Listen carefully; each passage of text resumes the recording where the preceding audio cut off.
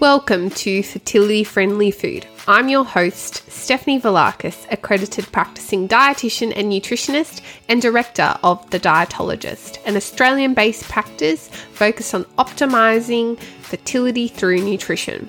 This podcast will bring you snack-sized episodes for you to learn, grow, and be inspired by the latest research, facts, and practical lifestyle tips about eating well for optimal fertility, helping you cut through the confusion and myths to take back some of the control on your fertility journey, one bite at a time.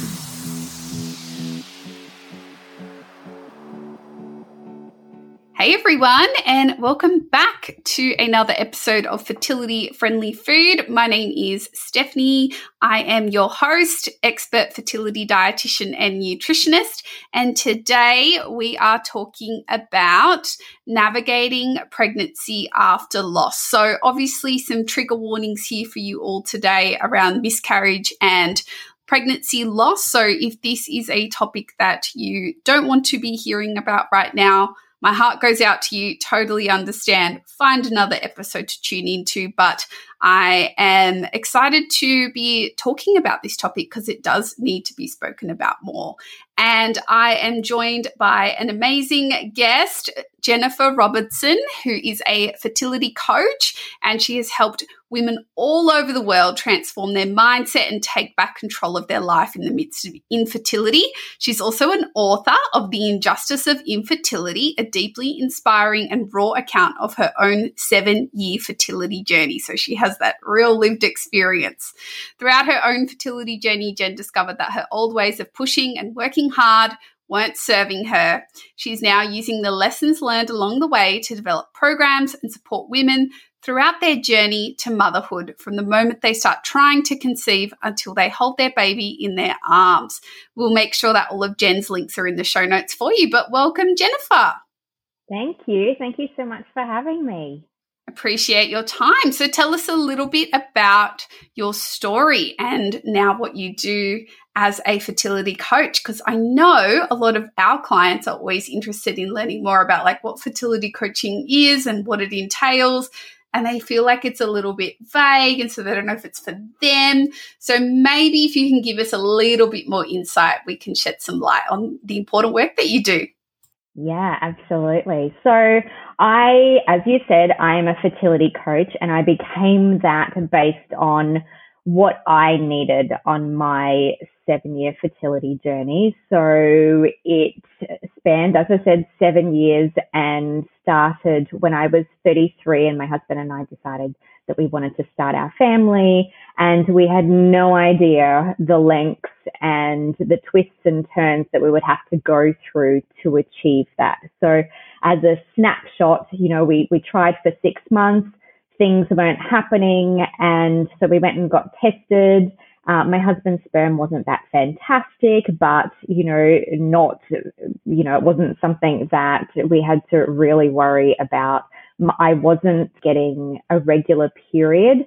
And, having said that, I had been on the pill, so I'd been taking contraception for 16 years before that. So looking back now, it kind of makes sense. But at the time, as your typical type A personality, I was very impatient. I just wanted to, what do I have to do next? And so we went down the path of IVF automatically.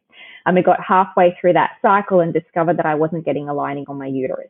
So then became the next year trying to work out what we had to do to get a lining on my uterus, because basically if that didn't happen, then there was no point in going forward. I wouldn't be able to carry my own child. So we tried a whole lot of different things. We tried different fertility treatments. We had various exploratory surgeries. I tried different diets. We went on the Candida diet for a while, which, gave us a lot of energy, but still didn't regulate my cycle or provide me with a lining. Acupuncture, fertility teas, all of the different things. I went down the list, I ticked them all off, and nothing would budge that. So eventually we went back to our fertility specialist, and they said the only way that you're going to be able to have a baby of your own is to use a surrogate. So at the time, we had some frozen embryos from our first IVF cycle, and we were lucky enough that my sister-in-law volunteered to be our surrogate, which was an absolutely amazing thing, but it was also filled with so much grief as well, because this is a job that I had dreamed of pretty much my whole life. And here, as a control freak, was being told that I had to hand that job over to someone else. Anyway, so we get through that, and we thought that this was our answer. We would get our baby, and we spent the next 2 years going IVF cycle after IVF cycle, transfer after transfer, and it wasn't happening for us. And eventually it did, and we got pregnant. And unfortunately, 6 weeks later, she had a miscarriage, which was it was complicated, like going through miscarriage. That wasn't happening inside of you, and the guilt around we had caused this to someone that we loved so dearly that wanted to gift us with a baby. So we got through that, as you do, and got pregnant again, and then Luca was born. So that was amazing. And 6 weeks after, or actually 2 weeks after Luca was born, I got pregnant naturally myself. Amazing. What a story. Absolutely. And unfortunately, 6 weeks later, I had my own miscarriage, which is tough enough to navigate your way through, but I had a newborn baby at that point in time as well. So trying to, be grateful for everything that I had, yet still grieving, going through grief at the same time, it's complicated. It's all complicated. So anyway, we got through that, and 6 months later, I got pregnant naturally again. I was 39 at the time, so I blew all of the statistics out of the water, and this one stuck. And so now we have Sophie as well. So Luca is 7 and Sophie is 5, and we've completed our little family. And as I said, this inspired me or led me to become a fertility coach, because that's what I needed so desperately when I was on my journey. We went and saw counselors and things like that, and I just kept on thinking, you don't know what this feels like, so I needed someone as a type A personality to not just talk about my feelings, but what do I do next? What do I have to do to support myself? It's one thing everyone telling you to just relax or just go on a holiday. It's kind of like, how do you actually do that when, relaxing is a completely foreign concept to you? So yes, that is our story in a nutshell. As you said before, I have written a book about it, The Injustice of Infertility. And so it kind of goes through all of the twists and turns, and it's a really raw and real account, because a lot of the times we hold this stuff inside and we feel like it's just us. And there's a lot of shame around it as well. There's a lot of shame in pregnancy loss. And there's also a lot of shame in pregnancy after loss, and the fact that we can't react the way that we feel like we should be able to react. Absolutely. Well, I'm so sorry for the losses that you've experienced, Jennifer, and what your family would have been going through at that time. And, I'm glad that you have completed your beautiful little family, and how I know they know how loved and wanted they were from the get-go. And I think that is one of the hidden gifts, if we could say, that's probably not the best term, of infertility, is you can always rely on your children knowing how loved and wanted they were from the very get-go. Absolutely. Yeah. Well, I am excited to dive into this topic a little bit further, because as you kind of mentioned before, it is often a topic filled with a lot of shame when it comes to pregnancy loss and things that are happening behind closed doors, and people don't advertise. And that's understandable, because I think in our social media driven world, we're always showing the shiny highlight bits, the pregnancy tests, the babies, the bumps, the baby showers, all the fun upsides of creating a family, however that looks like for you. but a lot of people don't know what could have been happening prior to those happy moments, and that's often not shown. So I guess, how common is this happening? How common is a pregnancy loss when it comes to fertility, and whether that's really classified as infertility? Because I think sometimes people who are conceiving and then miscarrying feel like they're not part of the infertility community because they're actually getting the positive pregnancy test, and maybe they're getting 4 to 6 weeks into things, or maybe longer, maybe 10, 12 weeks or further, and then sadly having a loss, versus people that are unable to conceive and unable to get a positive pregnancy test. They feel like, oh, do I go see a fertility specialist? Like, I don't really know what to do here. I'm not technically not conceiving. I am, but like, this is not leading to a baby in my arms at home. So how common is this, and how do you see that kind of aspect of trying to find their group when it comes to people experiencing pregnancy loss? Yeah. Unfortunately, it is more common than we would think. About 25% of pregnancies end in miscarriage, and those are the ones that are known, that are reported. And in terms of infertility, here in Australia, 1 in 6 go through some version of infertility, and 1 in 8 in the US. So it is something that is quite common. Whether that gives us comfort or not, I'm not quite sure about. But as you said, it is such an isolating journey because we don't like to talk about it. We don't like to process the heavy emotions. It is wrapped in shame. And also, we keep it to ourselves because when we do share, people don't know how to react.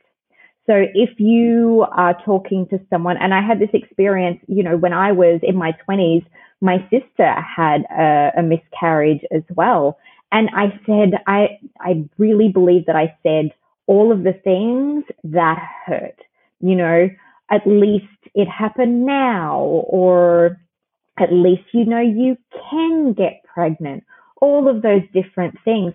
And the thing was, I had no idea that those sorts of things were hurtful. So it is, when we do tell people, they can minimize our loss, and they don't know how to, help you through the grief that you're going through. I think grief with miscarriage is very different than grief when someone passes away. When someone passes away, that it's almost like there's this protocol, there's a process that you follow through. You ask them whether they're okay, you take them casseroles, there's a funeral service, and the thing that you're grieving gets further away as you move forward with your life. And, obviously grief is very complicated, but I find with things like infertility and pregnancy loss, those things follow us. It's like they don't get any further away because there's the constant reminder of, you take the pregnancy test the next month, or, you try to get pregnant again. Like it's something that you live inside of continually. So not only is it hard for other people to support us through our grief because they don't know how, but we don't know how to support ourselves through our grief as well. So that does lead us to shutting down and trying to process it ourselves. And for me, I actually didn't process our losses at all. I was of the attitude of, let's just keep going. I think a pregnancy loss creates, it's almost like this hole inside of you. It's like this void inside of you. And at the time you think, I just need to fill that up. I need to get back to that place. It's like a positive pregnancy test, it puts you on such a high that you're like, it's this adrenaline. And then when you fall off, you're like, I need to get back there again. I need to get that high. And it almost becomes this desperation. So for me, I didn't sit in my grief. I didn't grieve at all.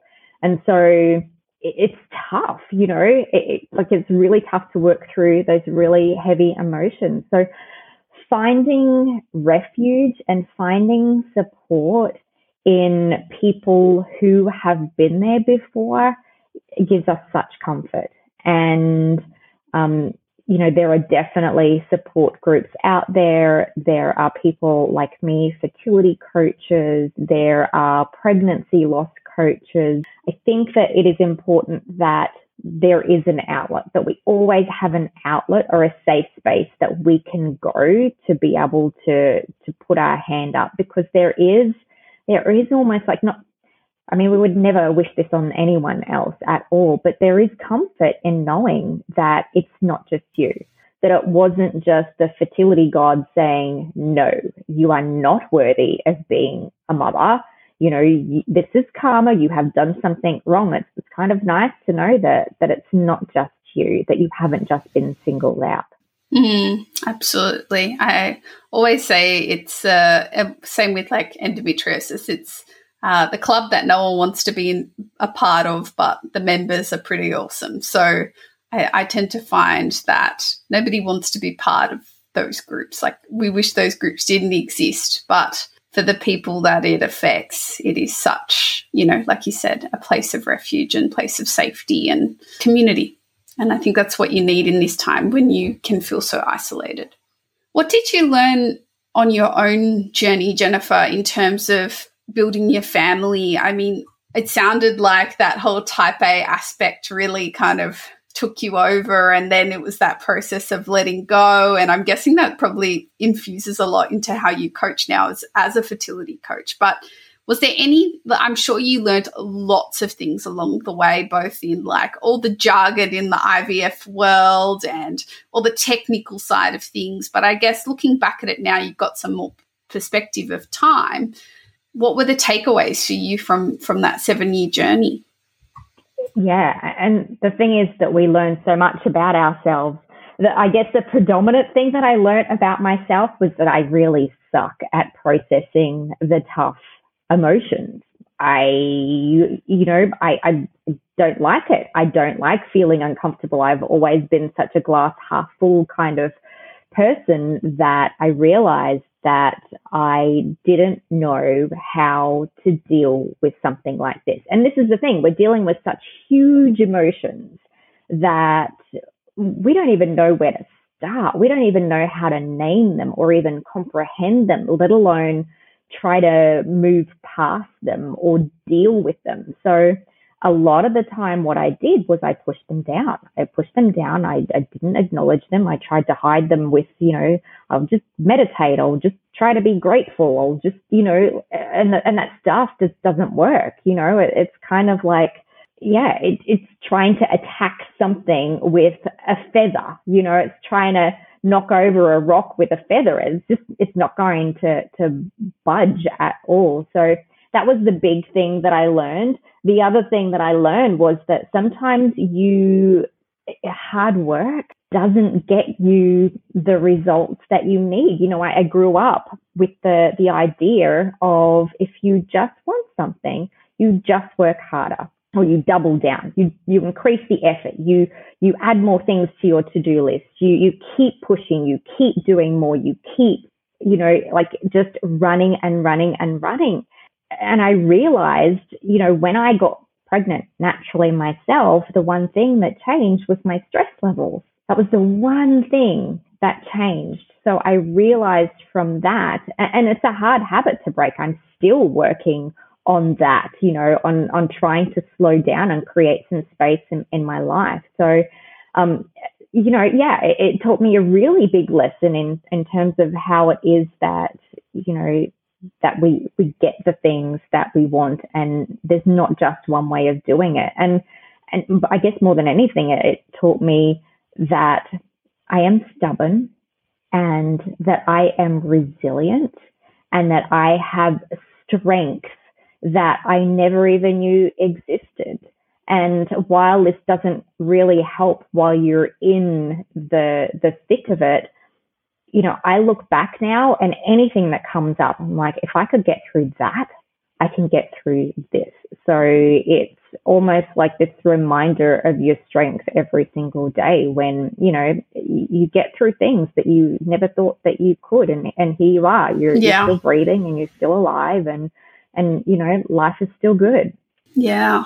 I think the timing of when you conceived both times is so, you know, telling to where you may have been feeling, and that relief of, you know, bringing home a baby and after so long and everything you had been through as a family. And yeah, I see it so often in clinic is, you know, when something happens and either they even say something, they vocalize something that they've been holding in, and then get an email a couple of weeks later saying they're pregnant. I'm like, I don't think that's a coincidence. Yeah, it's the relief. Yeah. Sometimes we need a relief. Yeah, totally. Absolutely. Now, what are some of the key struggles that you see people experiencing who conceive after loss? So perhaps this is somebody who's been trying to conceive, may have experienced one or more pregnancy losses, and then they conceive again. I mean, I see lots of this in our clinic with one-on-one clients, and I can think of a few different things that come up time and time again. But what are some of the key struggles from your perspective, your experiences, and in this field of what's going on for them? Yeah, so the predominant emotion that comes up is anxiety. You know, it overshadows absolutely everything. There is fear, anxiety, there's guilt as well. So we all have that picture in our head of how our pregnancy is supposed to look. You know, we watch romantic comedies, we see social media of people announcing their pregnancies in funny and beautiful and sweet ways, and we have dreamed of doing that as well. But unfortunately, we're on a different path. The path of pregnancy after loss or infertility, it doesn't look like the traditional method. So the struggle, and there is a lot of internal struggle that happens when we feel like we should be excited, that we feel like we should be able to scream it from the rooftops. And then there's the icing on the cake where we realize that pregnancy announcements still trigger us. Pregnant women still trigger us. And then we go to that space of there's something wrong with me. You know, so there's a lot of guilt. And then we've been in the infertility community for quite some time. And then we feel guilty because we're like, I should feel more excited because people would kill to be in my position right now. And now I can't fully feel all of the excitement. So there's guilt. There's that feeling of being ungrateful. But most of all, there's that feeling of going, what's wrong with me? Like, what is seriously wrong with me? And I say to you, if you're going through that, there is nothing wrong with you. You are going down a completely different path. Now, your reactions that you are having right now, the fear, the anxiety, the sadness, the guilt, the shame, all of those different things are completely normal in pregnancy after loss. It's a different path. So we need to change our expectations of ourselves. You know, and I think that one of the big things that we find as well is dealing with our friends and family while we're pregnant as well, because they don't understand. They don't understand why you can't tell people, or why, you know, you don't want to have a baby shower, or why you don't want to do a big announcement or do the baby registry or anything like that. And it can pile a little bit of extra guilt on you as well. You know, it's filled with anxiety, and it's filled with that continual search of, if I just get to 12 weeks, then I'll feel safe. And then you get to 12 weeks and you see the scan and everything's fine, and you get this moment of peace. And then you walk out of the doctor's office and all of a sudden you feel fear again. You're like, there's something wrong with me. So then you make the commitment, if I just get to the next scan, then I'll feel safe. And it's this continual searching for peace on this journey. Whereas, you know, it helps to dial it back a little bit as well, our expectations, and go, you know what, I'm scared. I'm worried about this, and that's okay. And that's completely normal. And I'm going to aim to feel a little bit safer than I did yesterday. But it is about lowering expectations for how we will feel in this pregnancy, because it is different. Yeah, I think the milestone thing, Jennifer, you really nailed. And I have this conversation with clients who've been in this exact position all the time. And I'll ask them, how are you feeling? Where's your head at? Do you need support? And they're like, no, I'm okay. Just once I get to the 13-week scan, then I'll feel good. And then it'll be the 20-week scan. And then it'll be once, the viability point. And then, once I know I'm out of the preterm labor window. And I always say straight up, I'm like, these milestones are amazing and you should celebrate them, all of them. But using them as a contingency for when you will feel a little more relaxed, it's not going to happen. Because guess what? Baby's going to come and you're going to feel anxious about something happening to them then. And that's normal too. But my point is this feeling isn't leaving you. It's with you now. So let's talk about it. Let's get you some support. Let's get you some strategies now so you can actually look back on this pregnancy and go, yep, it wasn't like the excitement and elation of my very first positive pregnancy test when I was a little bit more naive to these things. But I can look back and go, I did my best. I took it one day at a time and I celebrated the little wins. And yes, I was anxious along the way, but that's okay. And I think there's such a difference between those two things. And so many people have those milestone, things, which I totally get. But I think we need to also move beyond the milestones too and think about there is so much life in between those milestones. Yeah. And I think it's that acceptance. Yes, it is acceptance of, okay, this is going to look a little bit different. And we always talk about this concept of peace as well. And it's like, if I can just hold my baby in my arms, then I'm going to feel a little bit peace. Or if I can just go on a holiday, then I'll feel peaceful. And, I've learned the hard way that peace isn't a place or a milestone. Life is always going to throw you a whole heap of curveballs. It is about acceptance and developing some coping strategies so that you can find a little bit of peace in every single, well, not every single moment, that's impossible, but, in moments throughout the day, and accepting that, sometimes you are going to be a hot mess express, and that is okay. Absolutely. I was just about to ask you, what are some of those key strategies when it comes to navigating a pregnancy after a loss, because it is a different pregnancy. So we talked a little bit about expectation management, finding some coping mechanisms and finding that element of peace in the littler moments, that the life in between the milestones. Is there anything else that you can add or maybe elaborate on there, Jennifer, that would be helpful to our listeners?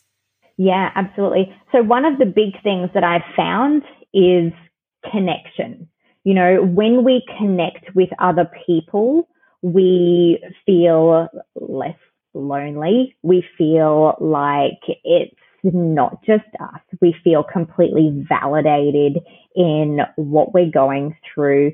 We feel we're given permission to not do things so perfectly. We find so much comfort, and we also find strength as well. There's nothing more empowering than watching other people go through, what you're going through, but, they're doing it, and they're showing up. So the big thing is connection. And that is why I created Your Pregnancy Haven, which is a support community for women who are pregnant after infertility or loss, because I was finding that my private coaching clients were getting pregnant and then there was nothing. And there's a big transition from infertility or trying to get pregnant and that community and pregnancy after loss or infertility. You have to make that transition because it's no longer focusing on, 25% of, pregnancies end in miscarriage. Like, you're trying to go to the other side of the statistic, and saying that there's more chance that this will actually work. And so it is about finding a way to transition, and that's what this community does. So connection is a big part of it. Another big part is slowing down. When you're in a highly stressed state, that's when you don't get enough sleep, and then you don't eat well because you're not getting enough sleep. And because you're not eating well, you're not taking care of yourself, and you're, you just on going and going. And that's when the mindset kicks in. Everything kind of works together. It's everything that you're putting into your body. And when you are running and running and running, the overthinking starts, that monkey mind of, I've been here before, so this feels familiar. So, what happens if I don't see a heartbeat? What happens if this happens?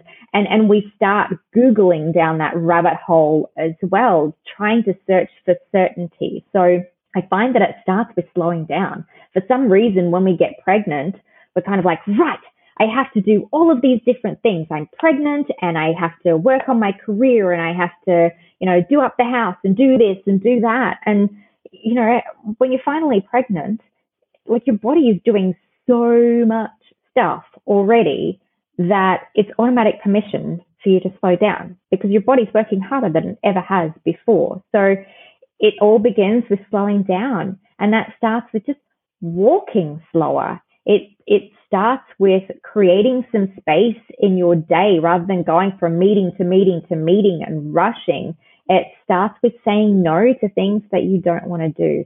Boundaries are a big thing, like, we always say yes more than we say no. So it is about, breathing, listening to slow music, like having I was going to say have a bath, but obviously not too hot. But, like, those are the different things that we can do to slow down. And when we slow down, that mindset and the overthinking will start to slow down a little bit as well. So I think another thing is about, your doctor support as well. I hear from so many women who don't feel validated in their fears with the doctor that they go to.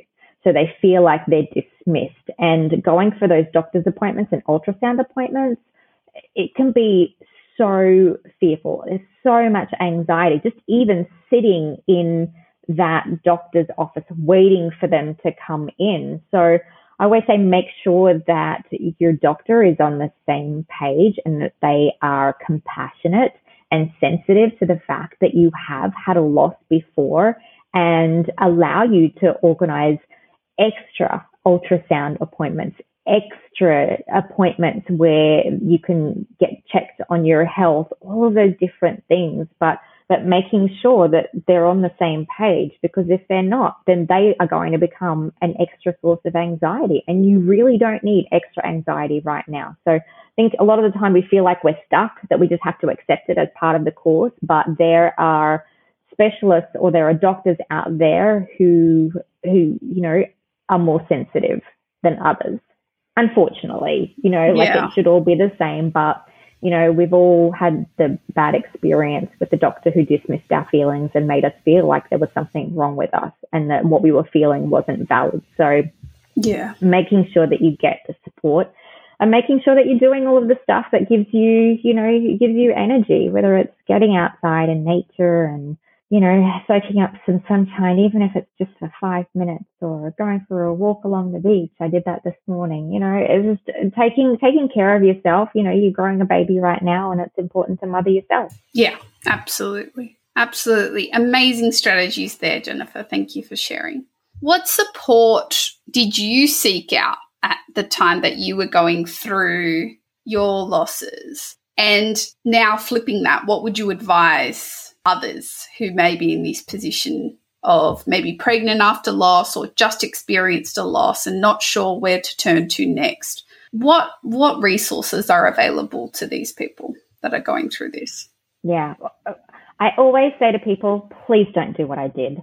I am not the poster child for, yes, I did it perfectly and I processed my emotions and I got the support that I needed. No, I was one of these people. I was like, I can do this by myself. I just have to work a little harder. It's just, so yes, I would say, do not do what I did. What I would have done, and this is why I do what I do now, because I'm like, please don't do what I did. What I would do is get the support. There is no shame in putting up your hand and going, you know what? I can't do this by myself. That is okay. So whether it is joining a community, whether it is, like there is your pregnancy haven there, you can join us, whether it is getting a fertility coach, working one-on-one, whether it's going to a therapist, whether it is making sure that you have, a doctor that supports you, creating friendships and things like that are going to support you.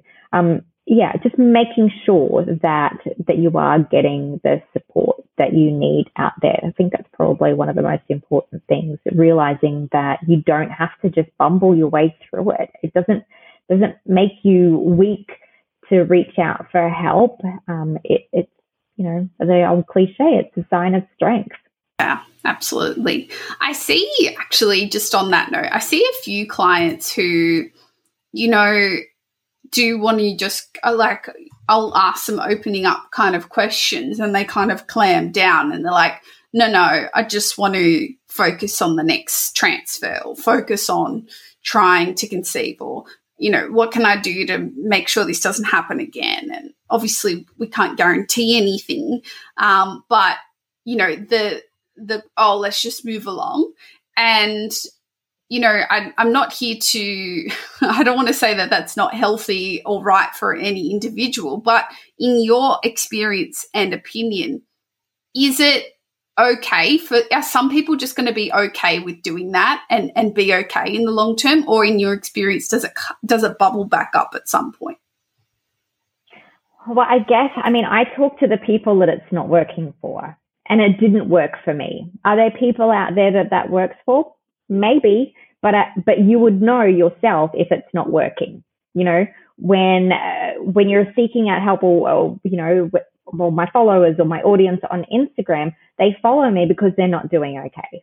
So, most of the time, it doesn't help. And yourself if you're not coping, because that, you're just not yourself. You're snappy. You're angry. You're miserable. Everything feels hopeless. Everything feels like such a hassle. You are struggling with so much overwhelm that you already know whether it's working for you or not. And deep down, I knew that it wasn't working for me.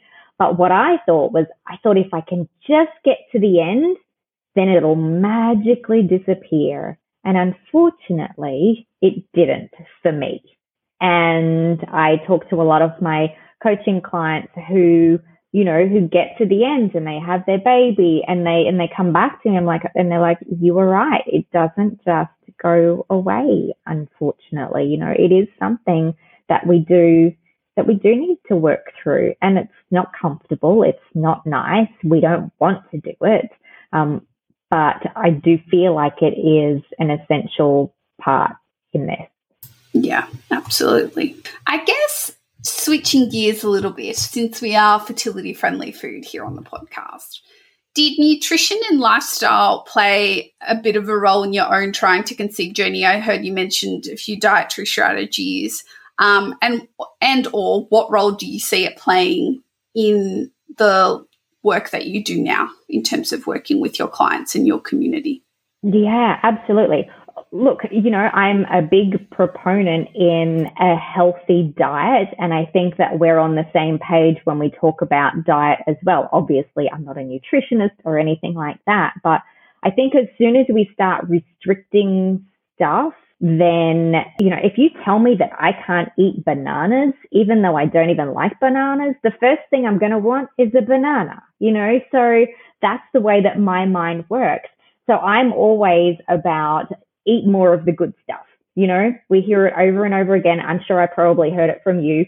Eat the rainbow. And as long as you stick to that, that's fantastic. Obviously, that's not everyone's case because people sometimes do have food intolerances or allergies and things like that. But, for me, food and rest and lifestyle are the most important places to start. Unfortunately, they're usually the place that people go to after they've tried absolutely everything else. So yes, can concur. Yeah, it plays an absolutely huge part, not just with your fertility, but life beyond that as well. Yes, it feeds your mindset, it feeds your emotional state, it feeds your energy, it feeds like anything that's happening.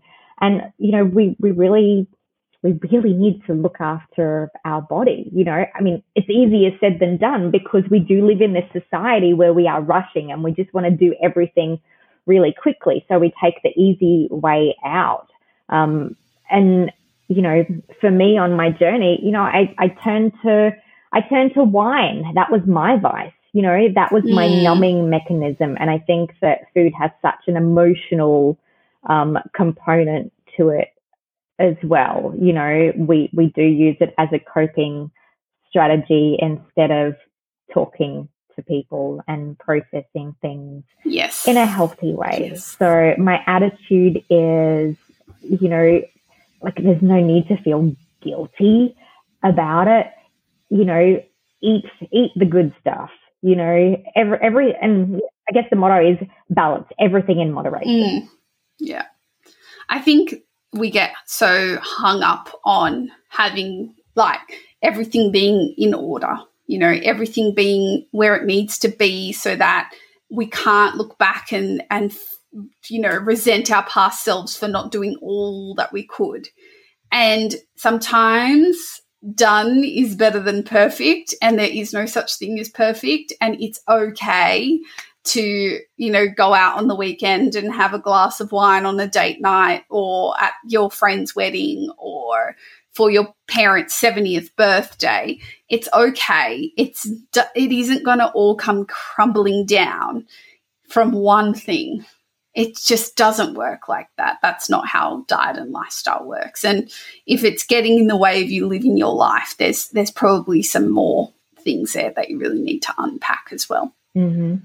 Well, Jennifer, thank you so much for coming on Fertility Friendly Food, the podcast, and sharing a bit about your story and navigating pregnancy after loss. I know this is going to reach so many people who have been in these shoes right now or have been in the past and maybe haven't really quite processed what's gone on for them. And, I can imagine lots of people with toddlers and, school-age children who maybe haven't thought about this in some way in a long time and, want to come to terms with it. So I really appreciate your time and expertise. Now, where can people find out more about you? You mentioned your pregnancy haven, which I refer clients to all the time, and the work that you do. I'll make sure I'll link everything in the show notes, but can you just shout out your socials and all the awesome resources you have, and we'll make sure to link to those below. Yeah, for sure. So as you mentioned, I have Your Pregnancy Haven, so you can find me over on Instagram under that name, also website under that name as well.